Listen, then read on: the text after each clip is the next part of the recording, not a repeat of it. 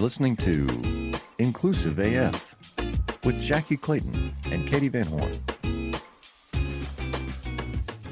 All right. Welcome to the Inclusive AF podcast. This is Katie Van Horn, and I am missing my sidekick, Jackie Clayton, right now. She is MIA. If anyone knows where she is, if you could send her our way, we need to find her.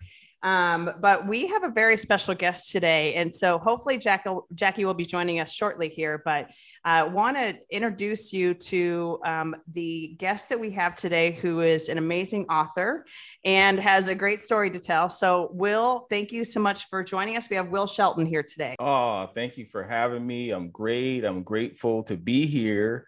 My name is Wil Shelton. I'm an author of the new book, The Silent Agreement.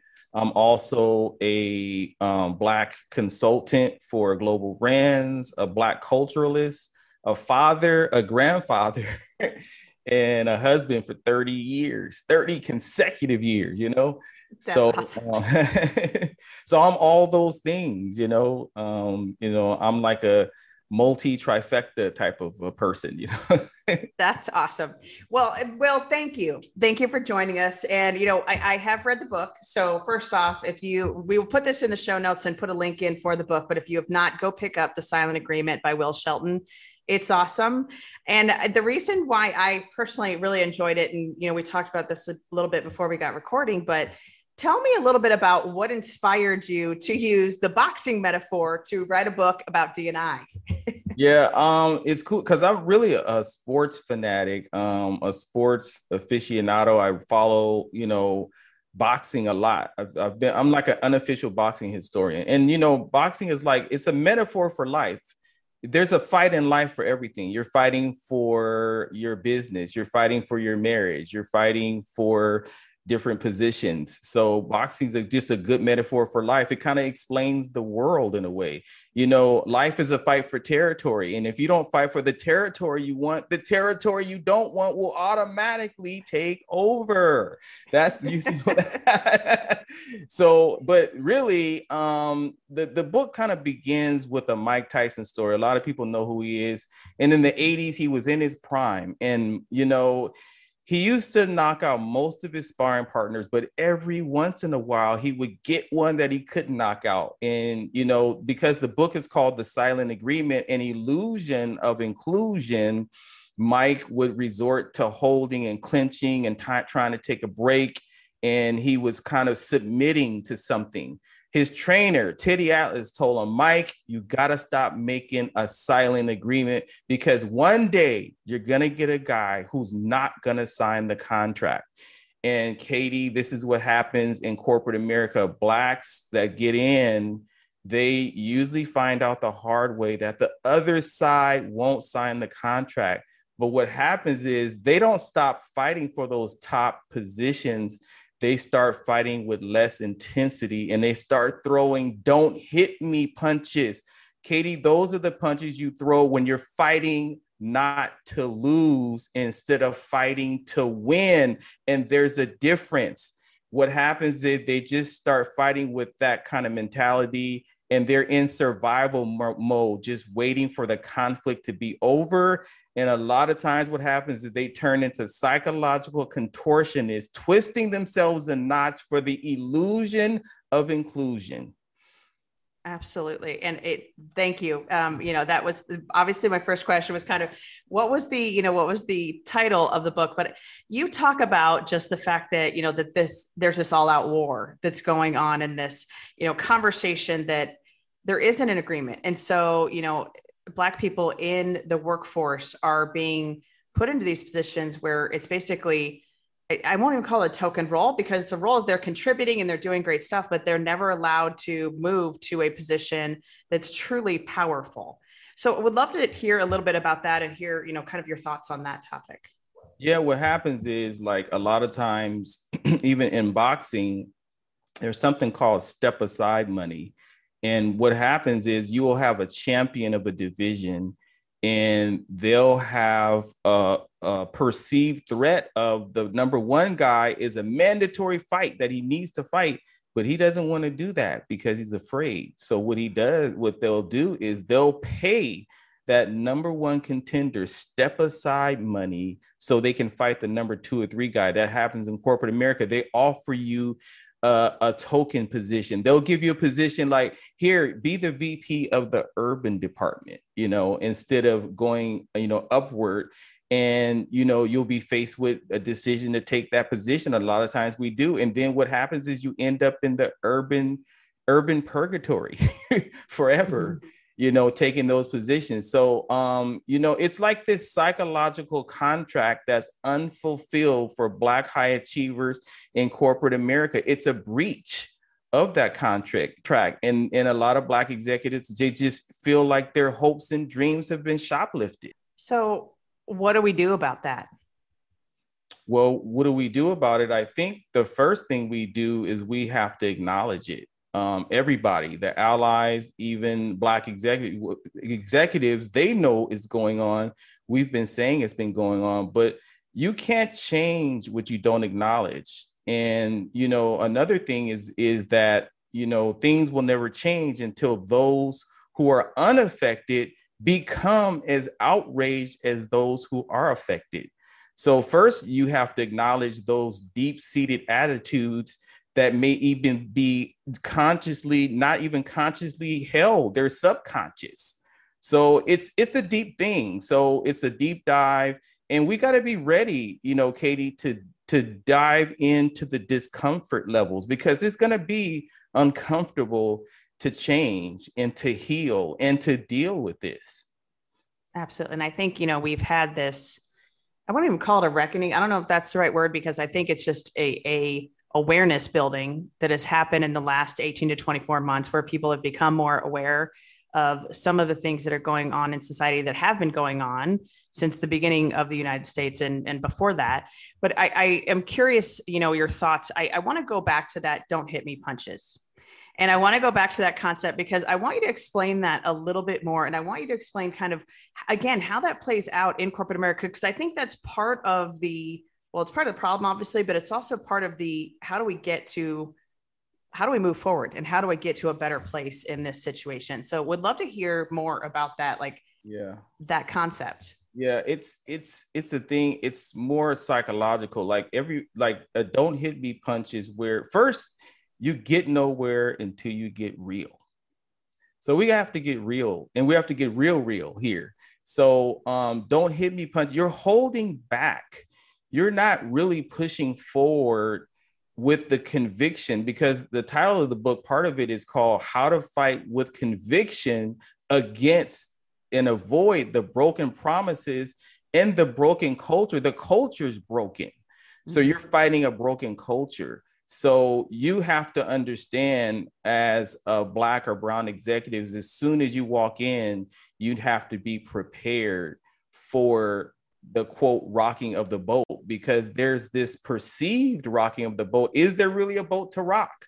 Both sides, act like they don't want to, deal with this, especially the white counterparts. They'll be evasive. They'll, in the book, I have another chapter called "Bobbing and Weaving." There's a lot of bobbing and weaving going on, and being elusive about the truth and about acknowledging what needs to be acknowledged so those changes could be made. So Black executives, a lot of times they go in there feeling inferior. When you feel inferior, you throw "don't hit me" punches. When you have that fear of being labeled the angry Black man or the angry Black woman, you have that fear of being demoted, from your position. So you hold back and you throw "don't hit me" punches, because you fear the consequence that could happen. And I think that's something that so many people either don't believe or don't understand the impact of what you just said. Like I can't be the one to speak up, because it will impact me. It will impact me financially. It will impact my career. It will impact all of the things that I'm trying to build as I build, my empire, all of the things that each one of us is trying to do, and each one of us is trying to build our career. And so I think that's why that chapter, I think really the "don't hit me" punches chapter really resonated, because it is that, when can I speak up? When can I not speak up? And also what is it going to cost me? What's it going to cost me to speak up? And I think that's something that a lot of folks don't understand, especially white people. You know, like I don't think that there are a lot of times where I know I've said stuff that my counterpart, who is a Black woman, would not be able to say. And, you know, so I know that there are those spaces. And so it's interesting to hear you say that, like that. Yeah. Yeah, it's Katie, it's that asymptomatic brand of racism and bigotry that's under the microscope. You know, it's just like COVID-19 is asymptomatic. Sometimes it's undetectable, but it's there. Absolutely. Absolutely. So I'm going to skip ahead a little bit in the book. You talk about Cheryl Grace. Mm-hmm. And so I would love for you to share with our listeners the story of Cheryl Grace and kind of why you brought her into this book and kind of a little bit about her story, because I think, again, it's really relevant to what you're sharing throughout this entire story. Yeah. Well, a couple of reasons why I brought her in, because I know her personally. Number two, I brought her in because she's a female, and there's multiple chapters in this book where I wanted to include females in this, not just males, because this book is for everybody. So that's a couple of reasons why I included her. But her story, she did work for Nielsen, and Nielsen, she did a lot of the African-American research for the Nielsen data for 10 years. They had this report they put out, and she was like the number one point person for that. She traveled probably 200 days a year for the company and all over the country working with global brands. But she ran up against some issues with them within the company, and she ended up having to file a suit against Nielsen for some macro aggressions, some racism things that were going on in her department. I think she ended up getting demoted, or they kind of put her in a holding pattern. So Cheryl, she decided that she wasn't going to sign the non-disclosure agreement. Cheryl literally decided she wasn't going to make a silent agreement. And this got out in the press and in the Chicago Tribune. And it's a story that was, you know, kind of nationwide because she wasn't going to make the silent agreement. She said, no, you guys have kind of slandered me. You guys have held my career back. You guys are putting your knee on my neck. So I thought it was so powerful and so courageous of her to stand up and not make the silent agreement and to not throw don't hit me punches. And she decided to be a champion. And they ended up settling with Cheryl, and Cheryl started a new business, and she's helping young executives now in their careers. So by her not making that silent agreement, she did something that was that had much character. And I think that it deserved a place in this book because it was exactly what I was writing about. Absolutely. And I think, you know, the interesting part that I mean, all of it was interesting, but the story that you shared about her is also that the data was there. It was there in black and white that these numbers are going down because you're not following what she's telling you to do. And you're not agreeing, you know, she knows what she's talking about, go to what she says. And they did not. And so it's interesting because I feel like we're in that space a little bit right now where, hey, the scientists are telling us, the data is showing us, we can see it on a camera phone, whatever it might be, that, you know, we're seeing these things and you see it in black and white and people are still like, yeah, no, I don't. And so these are the experts too. Mm-hmm. And usually, when you hire somebody like Cheryl, you hire them so they can tell you what to do in business. That's why you hired them. Mm-hmm. Absolutely. Well, and we actually, I've had a couple conversations recently, and this is something that it's not a new phenomenon. I think it's something that we all know, but the amount of education, the amount of experience, the amount of knowledge that a Black woman or a Black man has to have coming into a role, and how overly qualified they have to be to get the same role that a mediocre white person is going to get, and like how that actually impacts the world around us, and from a diversity perspective and from an innovation perspective. And, you know, I would love for you, if you have thoughts, just to talk a little bit about kind of the unwritten rule, I guess, of you have to be overqualified to even qualify. Okay, yeah, I love this question. It's a great question. And that's another chapter in the book. It's called Punching Above Your Weight Class. That's what Black people have to do. Even when we're little kids, a lot of our parents told us in order to get those rewards, you have to work twice as hard to get half the rewards as your counterparts. So imagine like still being productive or outproducing your counterparts with that weight, and you're punching above your weight class. It's like you're a featherweight fighting a heavyweight for the title and still winning. And they keep raising the bar to heights that you can't even clear. We're watching the Olympics now. We see these high jumpers and they keep raising that bar. They keep having to jump over it. So that's what happens to Black executives. Even when you get a master's degree, you'll have a counterpart that has a white counterpart has a bachelor's degree or high school diploma that gets promoted over you. So it's the battle of internally that you have. It's a double consciousness that Black people have to have. Sometimes what if it's a microaggression or a macroaggression?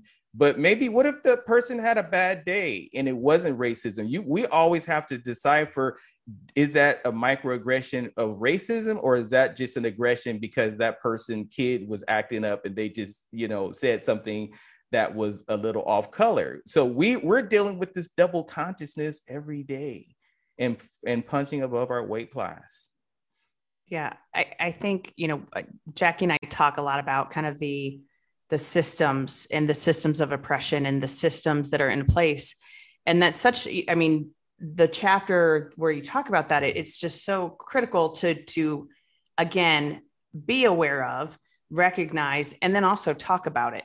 And, I think that's the piece that we continue to miss, is that, there is, as you're saying, you have to have that double consciousness. You have to be aware of it on multiple levels. But then it's also what do you do about it? And what do you tell that white counterpart about it to make them aware of it as well, that you're dealing with that? So yeah, exactly. There's a quote I love that that correlates with that. It's from a book. Her name is Isabella Wilkerson. It's called The Cast. And what she says is, what we face in our current day is not the classical racism of our forefathers' era, but a mutation of the software that adjusts to the updated needs of the operating system. I want you to say that again, because I like that.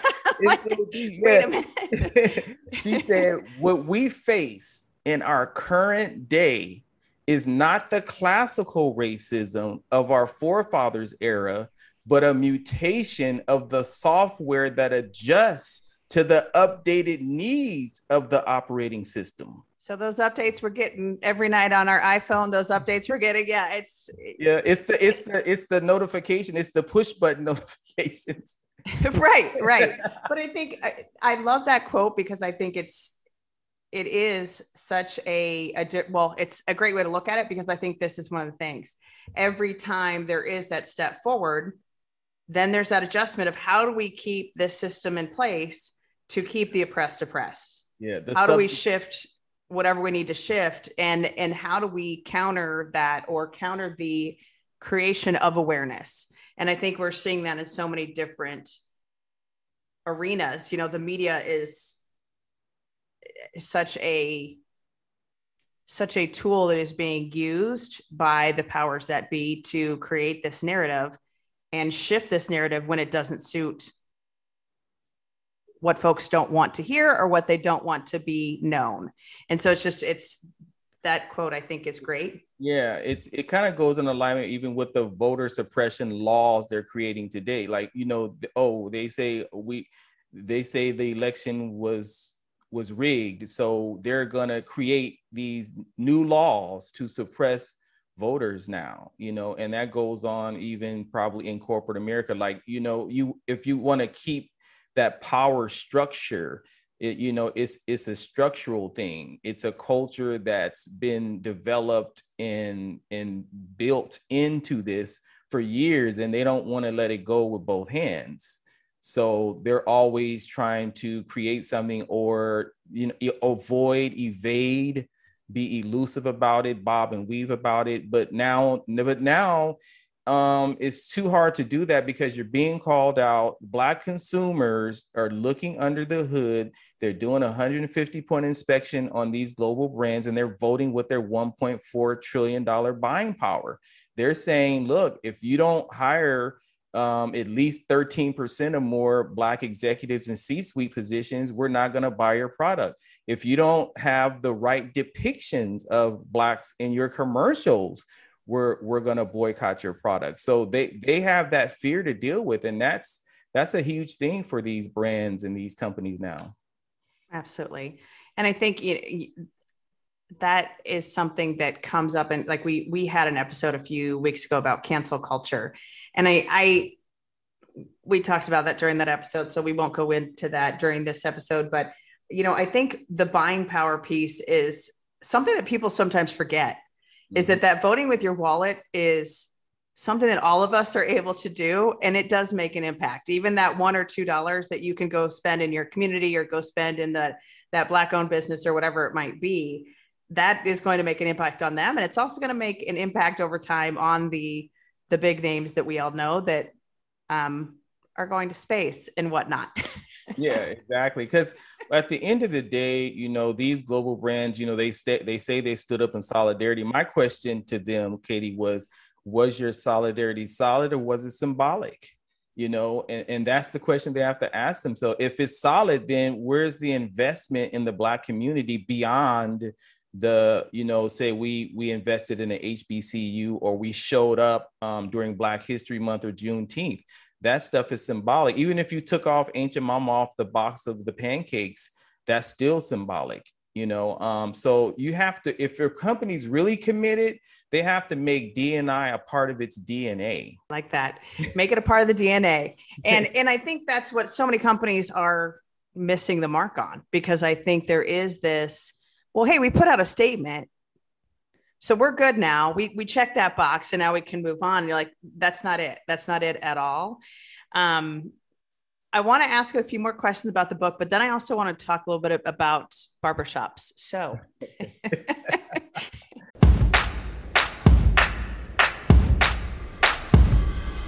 we are gathered here today to give you permission to plan the wedding that you want. I'm Jessica Bishop. And I'm Sari Wienerman. And we're the hosts of the Bouquet Toss podcast. Today's couples have to juggle so many things, from family expectations to outdated traditions and what's currently trending. So to make it easier, we're going deep to figure out why we do weddings the way that we do, so you can decide what to keep and what to toss from your wedding day plans. You are cordially invited to subscribe to the Bouquet Toss wherever you get your podcasts or at evergreenpodcast.com.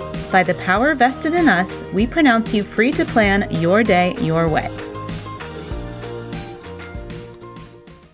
Hi, my name is Sarah, and I want to tell you about my podcast called Can I Offer You Some Feedback? I'm a business consultant and executive coach with over 20 years experience in change management, leadership development, and naturally providing feedback to high performers. My podcast is for those of you who have a complicated relationship with feedback, whether giving, receiving, avoiding, or seeking. Feedback is essential for our development. In each episode, you'll hear from real people across industries with their ideas, perspectives, and best practices on feedback. I'll also be sharing business bites with you, simple explanations of organizational tools, management techniques, and leadership philosophies that will help you and your businesses thrive. You can listen to Can I Offer You Some Feedback on your favorite podcast app, or learn more at evergreenpodcasts.com. That's a good thing. Me as a white girl totally knows a lot about. It'll be good. From the book to the barbershops. Yeah. Right. Absolutely. So in the chapter Throwing in the Towel. So, I think you talk about that support system and the not doing it alone.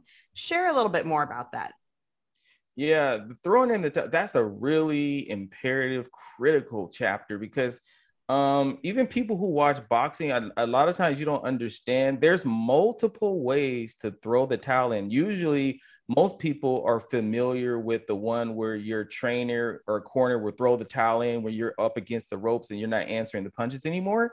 So that's one way. Your trainer is kind of like your mentor in corporate America. You need a mentor that's going to help protect you and to help elevate you and to help You see those blind spots. Your trainer in boxing is the one who tells you between rounds what you're missing, the strategies that you need to win the fight. That's what mentors and part of your network does in corporate America for you. Now, another way to throw in the towel, and Black executives do this and boxers do this, is that a boxer knows that if he just stops throwing punches, the referee's going to automatically stop the fight. So basically, you've submitted by not throwing punches, but a lot of people don't know that happens. So that's another way for to throw in the towel. And really, when that trainer throws in that towel, Katie, is to save you from that battle, from maybe death or totally getting maimed to the point where you can't have another battle. So you want to be able to fight another day. That's how you get better in fighting and boxing and sports and anything you do. You fail, you lose, you have losses. You have to come off the mat. You can come back stronger a lot of times and overcome what you had to deal with by that loss. A loss can really help you to get better. And that trainer is there to protect you. And that mentor in corporate America is there to protect you when they throw in the towel for you, because sometimes you just want to keep fighting. You're just heated and you just want to keep battling, but you may get irreparable damage to your life, to your career. So that's what throwing in the towel is all about. Absolutely. And I think it also, I love the analogy because I think, in boxing, obviously, yes, you're talking about the physical pain or hurt that someone can deal with. But I think in corporate America, there's that piece too. Your mentor, that board of advisors, whoever that group of folks is that is helping you, guiding you, and kind of has that bird's eye view or has that different view than what you have, that's able to say, you know what, no, this is not the right path, or this is not the fight to get into, or this is not the thing to do right now. And so helping you and kind of guiding you in a little bit of a direction at times when you maybe can't see all of the different things that are going on and you're not able to discern what's happening. Cause like you said, your head's in the game, you're trying to, just keep going, keep punching, keep throwing those punches. So it's such a huge thing. And the other thing I want to add to that is that, look, Black people, you're always looking over your shoulder for the purveyor of evil. And in corporate America, there's like what I call emotional war criminals that are there to try to break your spirit and maim you. So that's really what's going on. You're dealing with emotional war criminals, and that shave years off your career. It can shave years off your life. I interviewed a guy named Jim Glover that was an executive in the 1960s and 70s. He told me he had 2 colleagues that committed suicide behind the PTSD and anxiety and all of the deep things they went through in corporate America. And I think there's, that's examples that you have. And I think there's probably more that we don't know about. And I think we're seeing that rise in kind of the mental health conversation and looking at this from a different perspective of, it's not just, hey, I go to work and it's hard work, but all of the other, swords that are being thrown at you or whatever you want to call it that are coming your way. Those, what's a good analogy for boxing? That's like those unseen blows or the below the belt. Below the belt.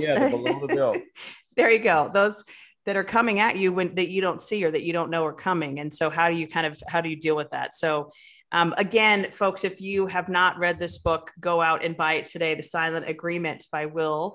And we're going to shift now because I want to talk about barbershops and marketing and all kinds of other fun stuff. So I would love to just hear, how did you get started in barbershops? Wow. Yeah, it's an amazing story. Actually, I had just got married. I had got laid off from this job. And I think my daughter was 1 year old at the time. And I was looking to get into something else. And I wanted to own my own business, really. So I went to the salon with my wife to get her hair done. And the stylist asked me, have you ever thought about doing hair? And I said, no, I never thought about doing hair. I don't know much about it. And she told me a little bit she said, well, it's your own business. She said, women love guys to do their hair and this and that. And I was like, wow, I didn't know that, that kind of thing. So about 3 months later, I just enrolled in school for hair. And I just kind of took it on like my life depended on it, because the life that I wanted did depend on it. So I ended up owning my own salon for 10 years, and I did men and women's hair. And in that, while I was doing hair, we talked a little earlier, and I was telling you how there's just a conveyor belt of conversations that go on all the time in the salons and barbershops. It's always been this sacred space. It's always been a safe space, especially for the Black community. It's kind of generational. And we've always talked about movies and film. So clients would ask me, they would say, Wil, what movie should I see? Or what song was that playing? And I would tell them, and they would say, hey, I'm going to go buy that album right away as soon as I leave here. And also, as a stylist, and that kind of relationship, a stylist can get more out of you in 15 minutes than a therapist in 15 years. So you're always sharing everything.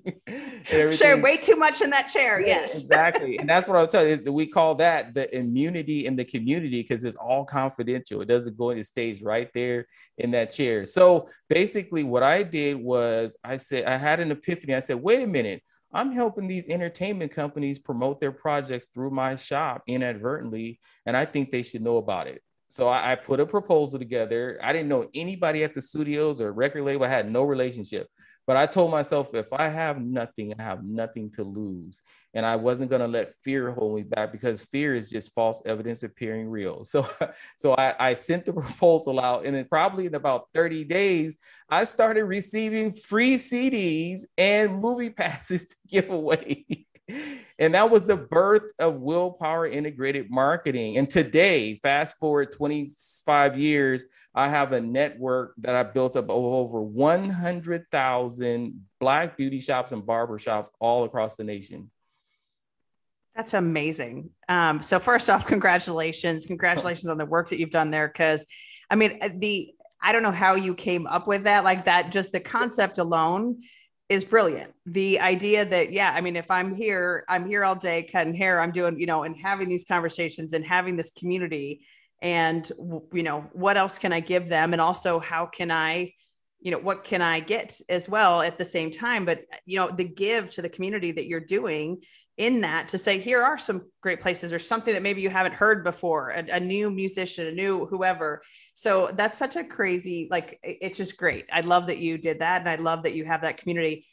What has been the biggest kind of aha for you over that time frame? Because I think that's obviously, there's probably 20 million that you can rattle off all at the same time. But what are those ahas for you of things that you've learned kind of in doing this work over 25 years? I think the biggest thing for me was that I didn't know how valuable the Black barbershops and salon was beyond like just doing hair, until I started doing hair, until I started my company, and understanding that these are incubators of culture. The salons, the barbers, and the stylists are cultivators of the culture. Black people are outsized influencers, and they redefine the cultural norm all the time. And I believe they're redefining the cultural new normal. So this was a huge blind spot for not only stylists that work there not understanding it, but for the global brands that I work with now, and understanding that I think at the time when I started this in the 90s, the mid 90s, America wasn't as brown as it is. But now, because it's such multicultural, my business has picked up tremendously, and especially from last year too. So just understanding that these companies needed a brand like mine to come along and to help steer and navigate their marketing strategies. I think I was really a marketer disguised as a barber the whole time. Really. I like that. And I think that the other thing is that I think it's such a great thing, because I learned that barbers and stylists, people just think of them as cutting hair, but they're really innovators. They're trailblazers. They're the gatekeepers of the community. They're the trendsetters. They're the ones who people trust. and and then you're in a trusted environment. It's so deep, you know. So I learned all those different things about the community, about what the barbershop represents, what the salon represents. I'm actually working on my second book, and it's going to be about a little bit about the Black history of the Black barbershop and salon. That's awesome. That's very, very cool. And when will that be ready to be read? Yeah, maybe 2023 or something like that. Okay.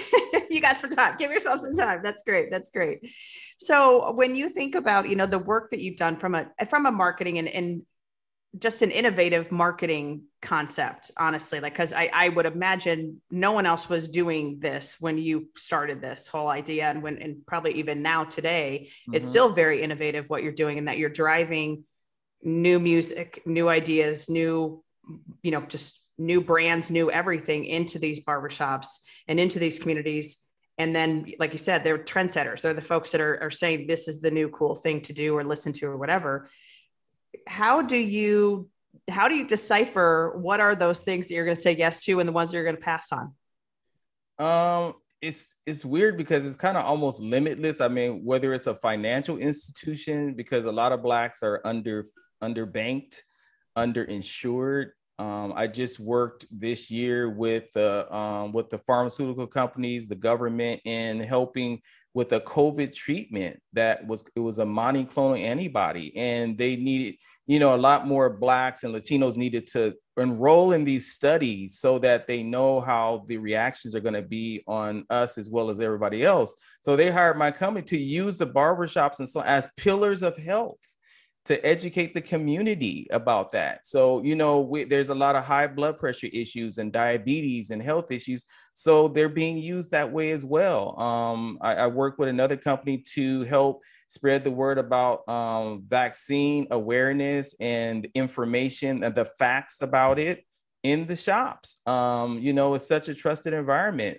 You know, I worked with, collaborated with the Coming to America movie. And we talked earlier, I'm working on spearheading the Barber and Beauty Shop campaign for the Aretha Franklin movie Respect that comes out August 13th. That's awesome. And I think that's the part that I think is so fascinating, is that the work that you're getting involved with, it is groundbreaking, and it's also very relevant and very much, you know, with the times. And it's, you know, obviously Jackie and I talk a lot about recruiting and how do you get more folks from underrepresented groups into corporate environments, into leadership roles, et cetera. And, you know, we'll keep it a secret just between you and I. And if you're listening right now, press mute or just hold off, because we're going to trademark this. Wait for it. It's almost like we talk about sourcing quite a bit, because there's this whole broken pipeline conversation of, oh, well, we can't find Black talent. We can't find Black engineers. We can't find, you know, fill in the blank. And so, you know, even using the barbershops in that frame, think about the talent that you could find or that you could talk to and kind of source from that maybe has not been tapped before. So don't tell anyone, just you and me, we'll figure this out. Exactly. We'll make this a plan. So go ahead. I was going to say, that's what I talk to companies about all the time, is developing a pipeline. You know, instead of just going to universities to look for internships, they should go all the way back to JCs, high schools, junior high. We talk about financial literacy, but we need to be talking about career literacy for these young, talented, gifted Black youth out here. And it's just like in baseball, they have a farm team, they have a minor league. Develop a minor league, and then, you know, 10, 15 years, you won't have to be talking about, we can't find anybody. Invest. And then instead of just investing for scholarships for HBCUs, what about scholarships for Barber and Beauty College for these kids as well? Mm-hmm. Right. No, I mean, I think you are spot on, because I think that's the thing. I think so many we have such a narrow view of how we should think about some of this stuff and how we should be focused on this stuff. So I love that. So I have one question, and we ask this of everyone. Obviously, we want to know kind of what's next for you, what's going on next. And then I also want to ask you kind of how everyone can get a hold of you, but let's start with what's next for you. What's coming down the pipeline? Well, what's coming down for me, I think, is like, I'm work outlining a couple of new books that I want to release. There's a follow-up to this book, The Silent Agreement, in a couple of years, but that's what I'm working on, possibly a podcast for it too, deal with Black executives, some content. It's always about the intent behind the content that you got to get to. Mm-hmm. So, and I'm working right now, I'm working with MGM Studios or on the Aretha Franklin movie. There's some major television networks that I'm working with now for a couple of fall shows that are getting ready to come out as well. And I'm just continuing to innovate and evolve my network of barbershops. I'm developing this network within the network now, but it's something special, and it's something to help the clients, and it's a great solution for them, and it's a great answer for them and for the community at large. I just want to really help elevate young minorities to find those positions in corporate America that they don't even know they have the option to get into. They just don't know. They'll be on Instagram posting all day, but they don't know that they could be a marketer for Instagram. Mm-hmm. Those right. types of things. So I'm working on a few initiatives like that. I can be reached at willpowermarketing.com. If you want to purchase the book, you can go straight to Amazon, but you can go to the website. thesilentagreement.com is the website for the book. On my IG, it's M Willpower with one L. I am Willpower. You can direct message me there as well. Awesome. Last question for you. How do you recharge your batteries? Wow. You know what? I think it would be by working out, by lifting weights. That's one way. I think not only do I work out, but I work in. It's a working in too. It's like a gymnasium to work out those things that were going on in your life. and there comes the energy. Get it done. That's awesome. Well, Wil, thank you. I truly do appreciate you joining us today. And I'll yell at Jackie for both of us after this, but she'll make it up to you somehow. Thank you for joining us. We truly appreciate it. Go buy his book, The Silent Agreement by Wil Shelton, and that's Wil with one L. Thank you, sir, for joining us today. And thanks everyone for listening. This is the Inclusive AF podcast. I'm Katie Van Horn, and we're missing Jackie Clayton, but she's here soon. So thank you. Have a great day.